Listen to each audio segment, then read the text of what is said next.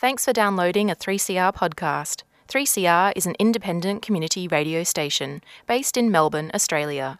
We need your financial support to keep going. Go to www.3cr.org.au for more information and to donate online.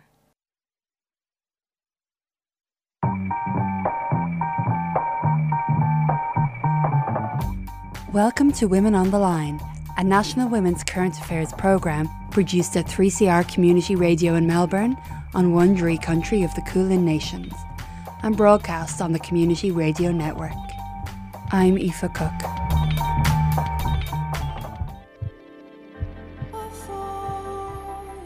The theme for International Women's Day 2017 is Be Bold for Change.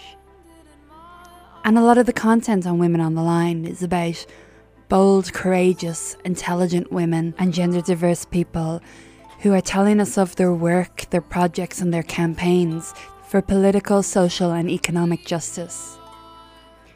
But we decided to get a little more personal for this special edition. The guests interviewed in this show were asked simply, who taught you to be bold for change? And now you can listen to the responses with no comment, no analysis, but a presentation of some of the characters who keep us doing what we do. My name is Melis Sevik. I'm a Turkish background, came to Australia in 85 at the age of 21. And I'm a social work trained and I worked in domestic violence sector, large part of my working life. And within the last 12 years, I'm in aged care, which I love. And I'm a mother of 20-year-old twins. And that's me. I never forget that I was at the age of 14 going from Asian side to European side in Istanbul, and in the ferry that we crossed, we didn't have the bridges back then. There was this group of feminist women were giving a needle to people, especially to women, if men ever touch it so they can, hurt them with the needle so they wouldn't do it again. And I was really so impressed with such a activism, and that sort of was a wake up that men never had any right to touch or hassle or harass or do anything like that. And that was the beginning. I was turning 15. That was the beginning of my feminist era. When I came to Australia, people often have assumption that migrant women can't be feminist enough, but that was all rubbish. They were all doing it in Istanbul when I was 15, like 38 years ago.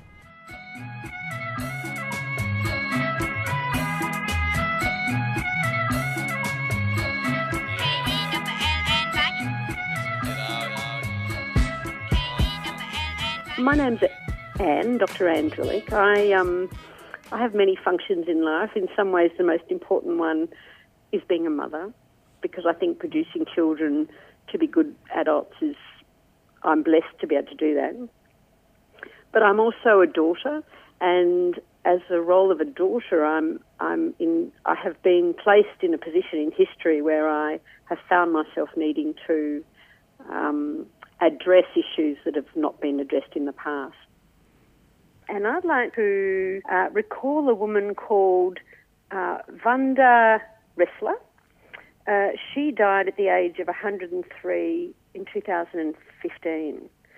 And I'd like to remember her because she was a normal, ordinary, everyday woman, but she was extraordinary. And I think it's these sort of people that are often forgotten, and for me she was a very important figure. Okay, so she was born in Tarnów, in a tiny little town that no one's heard of, or many people have not heard of, in Poland, and around in 1912. And she was beautiful and blonde, and the Second World War came upon, and she sort of was Jewish, so she lost most of her family. She had a terribly tragic life. She hid in the Tarnów ghetto actually with my own mother, and she was responsible for really encouraging my mother to flee the ghetto, because my mother was also blonde and had a standing chance of maybe trying to flee, and did so. So really I'm here today really largely because of this woman, but that's not the only reason why I'm remembering her. she had a really terrible life. So before the war, she was really bright. Her father was a lawyer, and he really, I went to interview her in Sydney a few years ago because I wanted to really get the history. I didn't want to lose it, and I wanted to get her history and the history more particularly of my mother, who died when I was 13, and in tragic circumstances related to the war. And this woman was really incredible because she had suffered a lot. She got married in the first year of the war, so that's sometime in 1939. She lost her family, she lost her husband. She never heard what happened to him. There was never any positive thing, but he was gone, never to return. And she met her next husband then, Eric, who she married, and he was the love of her life. But her sister was raped during the war, and her sister was 10 years younger than Vanda, and she saw the guy who raped her walking down the street one day, free after the war, and she committed suicide. So Vanda had this terrible tragedy in her life. She married Eric and had a baby called Dija. She's got a different name, Danusha, and came to Australia. And Eric tragically wasn't tragic, but sadly he had a heart attack very young in life. So Vanda was really financially uncertain, but she, basically kept the family together, was a very loving wife and mother, and profoundly successful in her own ability. She was a very intelligent, kind, loving sort of individual. And she did really great things, like she without trumpeting it, she fundraised money for orphans, for example, children who just she knew that parents had died. So she actually fundraised sufficiently to create a trust so that they could have a house when they grew up. She had amazing qualities. So although she had such a tragic life, she herself maintained her dignity and strength, and she was intact as an individual. She was quite extraordinary in that way. But more recently, I've been researching my own family background, coming from a Jewish-Polish background, and there's been a lot of silence about the war because, like most traumas, people don't talk about it. And so I was wanting to research that. I went to visit her and actually interviewed her, and so I tape recorded her with her permission, and she was unbelievably kind and generous in speaking about things that I knew she was not comfortable to speak about. But she said to me, if you want to know it, I really want you to know it. And that was an act of love, not just for me, but for my mother, because she was sharing history as she recalled it. And she was an really extraordinary woman. I then went back a couple of years later with both my children so that she would meet them. And then my husband and I went to her funeral. She was just an extraordinary woman. She had the most tragic life, but she maintained this beauty. I suppose she has helped me in the sense that I've been very passionate about.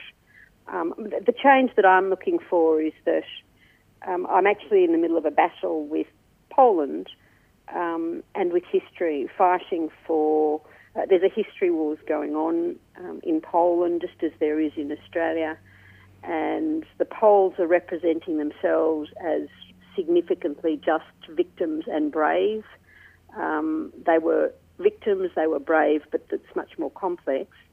And this fight is going on to this day. So Vanda was really helpful in helping fill in some facts in history, just in terms of what it was like to be Jewish in Poland in the 30s, in the 40s, and then afterwards, and the many Poles saved Jews, most didn't.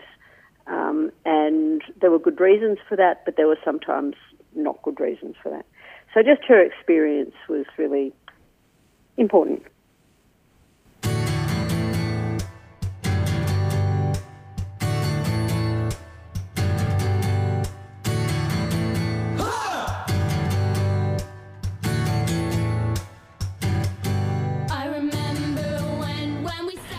Let me think. I pick you. I pick you first. No, I'm pretty sure I picked you first. My name's Naomi, and I'm 33, and I'm from Adelaide, and I moved here about 15 years ago. I'm Mish, I'm 36. I moved from the country to Melbourne when I was 21. So I've been here a while now. And I'm enjoying my life. That's a nice thing to have. I choose Naomi because I think she's a fiery light in my life in terms of, I consider myself a feminist, and I have been for a long time, and I'm very interested and active in the political struggles of women. And I think there's few people in my life that I can go into absolute depth with about these topics and find something to keep exploring. Mish is a really, really important female friend in my life. And in thinking about why that is, it's really hard to pinpoint, but I think it's because you hit all these different levels. Like, we have amazing intellectual connection. I think we've got great spiritual connection. You're heaps of fun. There's lots of affection and love between us. You tell it, Mish? I don't know. Yeah, maybe not appropriate. I don't know. Well, we've had this long-standing thing between us where we see what our boundaries are between each other as friends, and when are we overstepping the boundary and when are we just drawing up to the line. So we just test it out, we figure out what are the boundaries, and we talk about it. So one day I had thrush, and one day I needed yogurt to alleviate that thrush, and one day there was the suggestion that maybe Naomi should put that yogurt on that thrush, and would that be a boundary crosser? And we decided that wasn't a boundary crosser, and so such a thing occurred. And that's how we ended up in the bathroom with a tub of yogurt and a spoon, giggling hysterically. And soothing feelings.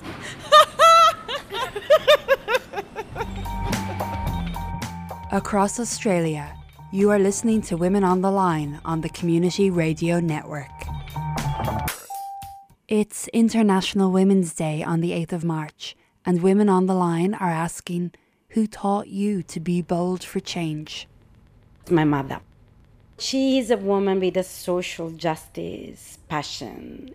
My name is Maria Cozzi. I was born in Rome, and it's 37 years that I live in Australia. I'm 59 years old, and since I was a child, I could see her dedicating her life to assist people. What she did, she was actually valuing the fact that human beings need to be treated with respect, and so therefore whatever she was doing was never done with that charity thing, for you, I'm doing this for you, but with boldness and demanding services for the people that she was actually came to her attention and needed assistance, which meant going to our family doctor and say, look, this person is really unwell, doesn't have the money, you really need to care for this person. In the 70s, we had also refugees coming from Argentina, come from Italy. We're talking about the time that I was living in Rome.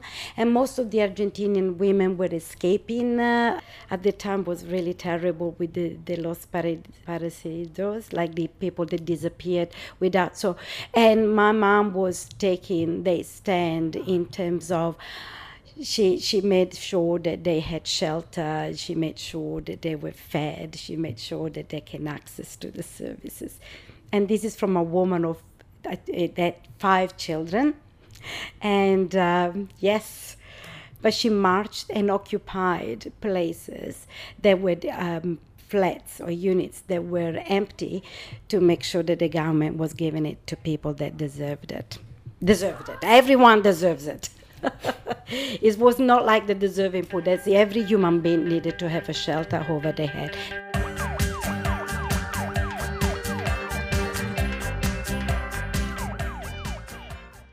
My name's Naomi. I'm 26 years old, and I'm working in the field of social work.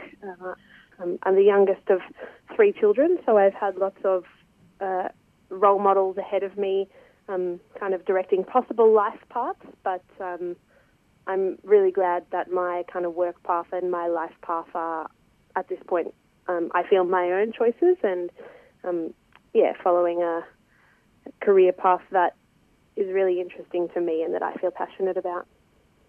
I'd like to highlight my aunt. She's my mother's youngest sister, and I think my life reflects her life in a number of ways, but she definitely has tried to make change in her own life and for the lives of others in ways that inspire me and have kind of helped me to set my courses in life.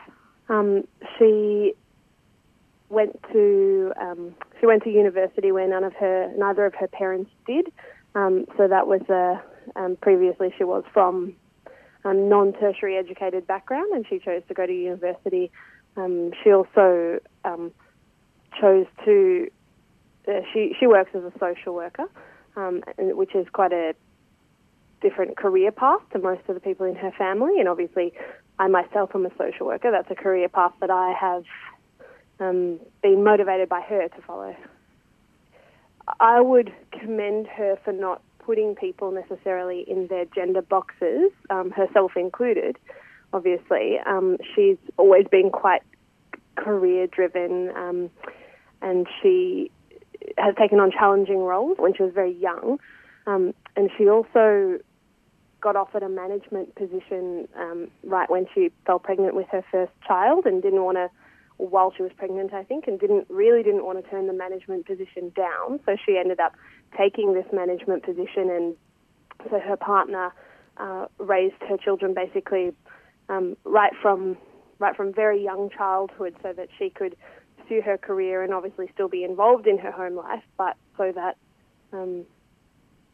she could pursue a career that she'd given a lot of time to and a role which she felt she'd earned and was qualified to do.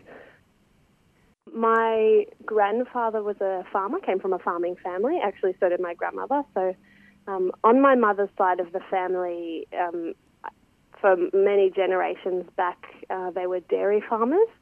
And again, obviously, before about halfway through the 20th century, it was really standard for a husband and wife team to kind of do different roles, for a husband to be working and earning a wage, and for a wife to be kind of maintaining the home, raising children, things like that. But that's particularly the case when you're working a dairy farm, because it really takes two people to do that. And I think in my family it had been perceived as set roles, you know, the man working outside and the woman working in the house. I find her to be maybe open-minded in a way that she's not necessarily been raised to be, and she's definitely a reason that I have chosen to also open my mind to different political and social views, where otherwise I may not have challenged my upbringing if there wasn't someone kind of directly above me in my family who'd also done the same. She's probably, this aunt of mine has probably done a lot of things in her life that many other people have done, and even many other women have done. But because she's so close to me in terms of blood relation, I guess she's someone that I directly look to. I don't know that I've ever told her that I feel really proud to be having followed I feel really proud to have followed a similar life path to her, to have done similar study and to be doing similar work. It's in my nature to be not all that expressive, but I think it's important to express that you're proud of someone or that you respect someone when you do. She's just a girl and she's on fire, hotter than a fantasy, lonely like a highway. She's living in a world and it's on fire, filled with catastrophe, but she knows she can fly away. Oh, she got both feet on the ground and she's burning it down. Oh, she got her head in the clouds and she's not backing down. My name is April Bragg and I'm 61, sadly 61 years old. Well, just through my work as a housing worker for too long now, but around about 34 years, I've just met the most inspirational women, and generally older women. But when I first started off in housing and was really excited about being a young housing worker and changing the world, I worked on public housing estates, and one woman who to this day is a very dear friend of mine, and her name is Joan Maxwell, and lives in South Melbourne, and she's part of the Emerald Hill Tenant Group, and as a young worker I started on that estate. But the remarkable thing about Joan was that she had never been in any involved in any groups. She was a nurse, recently retired, had lived on the estate. It was the first estate to be built by the Housing Commission. And in those days, the Housing Commission was so worried about people getting together to organise for change. And particularly by that time in the 80s, estates had started to run down and no money was being put in. Jeff Kennett was the housing minister. So there was lots that needed, and also public housing had a stigma at that time. So here was this wonderful woman who had never been involved in anything particularly political, that sort of led the charge because people on the estate really respected her, and got involved and was involved in marches and organising on the estate. And the amazing thing about that was that was really brave, because that wasn't an easy thing for tenants to do, to stand up to their landlord, particularly as there were signs up in the foyers, particularly in all the high-rises, where it said that people were not, more than 2 people at a time, were not to congregate. So can you imagine taking that action? At the time in Australia, and it must have been, what government would it have been? Anyway, whatever government it was, at that time, the federal government, there was a lot of money that was being spent on defence, and they were looking at funding what was known as the MX missile, and it was, billions of dollars, and in those days, it was a lot of money. And so the campaign that we ran was no MX missiles and build housing instead. And so we had this pretty dinky demonstration where we, put cardboard rockets together, and it was the first demo that Joan had ever been involved in. And as she's charging up the stairs of Parliament House, she turned around to me and said, "I'll never forgive you for getting me into this, but off we go, onwards and upwards, up we go." Up we went the stairs. And as I said, difficult things for particularly long-term tenants on the estate where Joan lived, and I worked on that estate. The Ministry of Housing decided to bring in the eviction for rent arrears policy, and what that meant for particularly a lot of the lone women on the estate that had children that were in arrears, and the arrears had built out, they certainly couldn't afford to pay it back. And the department wasn't really interested in those days in entering into repayment plans. Anyway, we ran a really big campaign, and it got down to the point of physically defending those flats to make sure that those women weren't evicted. And it meant physically barricading the stairwells from the police and the flats themselves. And Joan and some of the other women on the estate were right behind this action to make sure that those young women didn't get evicted. And there were a couple of families that were particularly targeted. And again, I'm really happy to say that here we are all these years later, that those families and following generations of those families are still living on that estate. And that's a major achievement. But the bravery of really stopping police coming up stairwells, and the only thing you can do that by is your own physical strength, was amazing, really scary but amazing, because the department and the minister particularly was hell-bent on making sure that policy was carried out. But the thing that I really learnt from Joan was that there was just Joan and her husband.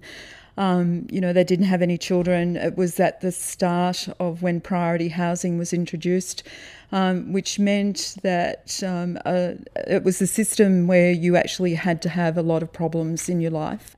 And there were a lot of people on the estate who were couples and who had raised children and who were really quite judgmental and really objected to the priority housing system, not because it was the old queue jumping argument, but these were seen to be particularly young women with children who weren't deserving.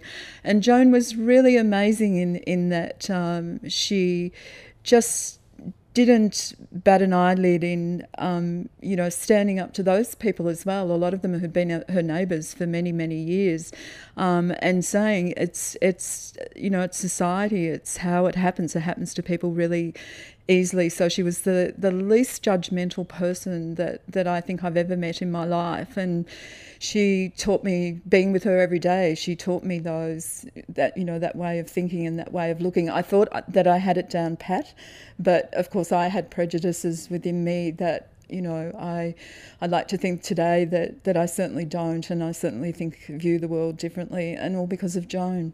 The other thing that she also taught me, as and this is my biggest life lesson, as a young woman I was terrified of death. Joan, who was, a great carer of a lot of people on the estate, particularly in the high-rise building where there are a lot of older people living alone. Joan had no fear of illness or death, and she saw it that one of the most important gifts you could have is particularly when people were dying, that someone was with them and they didn't die alone. And Joan went beyond that, in that she certainly wash and dress people, and not saying everyone on an estate needs to go to those lengths, but it's such a strong thing to be able to do that for someone, where they die with care and love and dignity, even from a stranger, basically. So I'm very thankful to Joan for all of those lessons, and she, certainly made me a stronger woman. Thank you to all our contributors to today's show. Happy International Women's Day 2017, and be bold for change.